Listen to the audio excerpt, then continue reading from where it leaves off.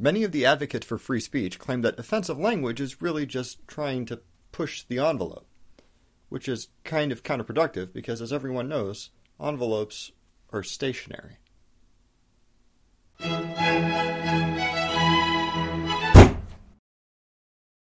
Two events in the past month have drastically changed the tenor of any conversation about free speech.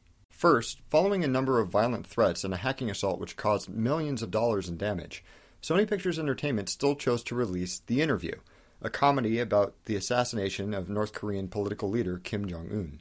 Second, a terrorist attack on the headquarters of the satirical French newspaper Charlie Hebdo, presumably in response to a number of anti-Muslim cartoons, left 17 people dead. There has been a massive response to these events, decrying the violent and ignorant actions of the terrorists in both, and rightfully so. I don't think that any person or group should have to fear for their lives because they might offend someone. But here's the thing. In the upwelling of advocacy for free speech in response to these attacks, there are some useful discussions that are getting buried. For example, is it ethical to make a movie about killing foreign heads of state who are currently in power? I mean, it's easy to laugh about fomenting revolution when you're watching Seth Rogen in your PJs, but maybe that's something that should be decided by the people whose country would be plunged into revolution as a result. Is it ethical to publish cartoons which have no reasonable purpose but to offend people? I mean, the journalists at Charlie Hebdo are being held up as martyrs of free speech, even though the things they were publishing are of questionable literary value. See, that's kind of what I'm talking about. When extremists act, the entire context of conversation gets massively polarized. And, as anyone who watched last week's Thunk is no doubt aware, when you have a waveform with enough amplitude, you're going to get some clipping. Sorry about that, guys. It's easy to lose the subtleties of a message when there's the weight of an atrocity behind it. You can be against censorship and still believe that something should never have been published in the first place. You can be against terrorism and still believe that the people that the terrorists were targeting weren't doing good things.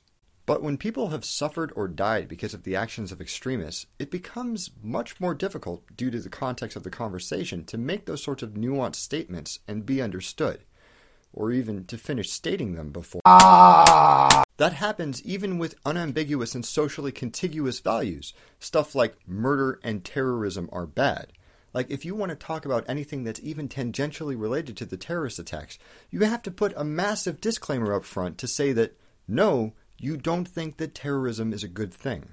You can only imagine what would happen if you were talking about something truly complicated that intelligent and reasonable people still disagree about. Stuff like feminism or economics or social justice. These topics themselves are really intricate, such that it takes an awful lot of time just to establish what somebody's opinion is, let alone why they hold it.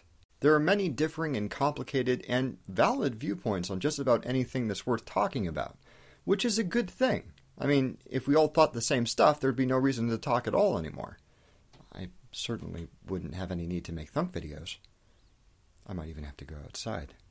Unfortunately, there's a real tendency to browbeat or dismiss anyone who might be starting to say something that we disagree with if there's an issue that we really care about, especially if we're still coping with tragedy.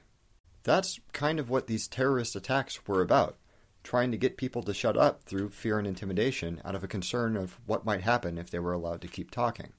That's part of what we're fighting here. Now, as I've said before, there is absolutely a responsibility for any speaker to take the context of their statements into account, because careless speech can really inflict serious harm.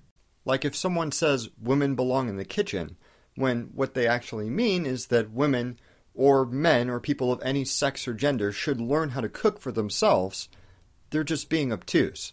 Nobody is off the hook for thinking hard about how their words might be interpreted.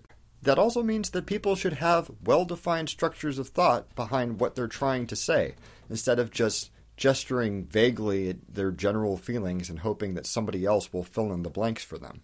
Spiral population will cartoon government robots. You want to watch Gurren Lagann again?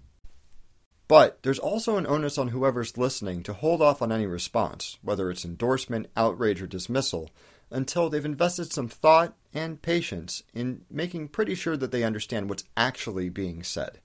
That's why, in the coming year, I'm trying to make a point of genuinely summarizing what I think someone's saying before I disagree with them. Poking holes in an argument is really easy. Convincing someone that you're actually listening? That's harder. Have you ever gone off on someone that you ultimately agreed with, or gotten jumped on for something that you didn't actually say? Please leave a comment and let me know what you think. Thank you very much for watching. Don't forget to blah blah subscribe blah share, and don't stop thunking.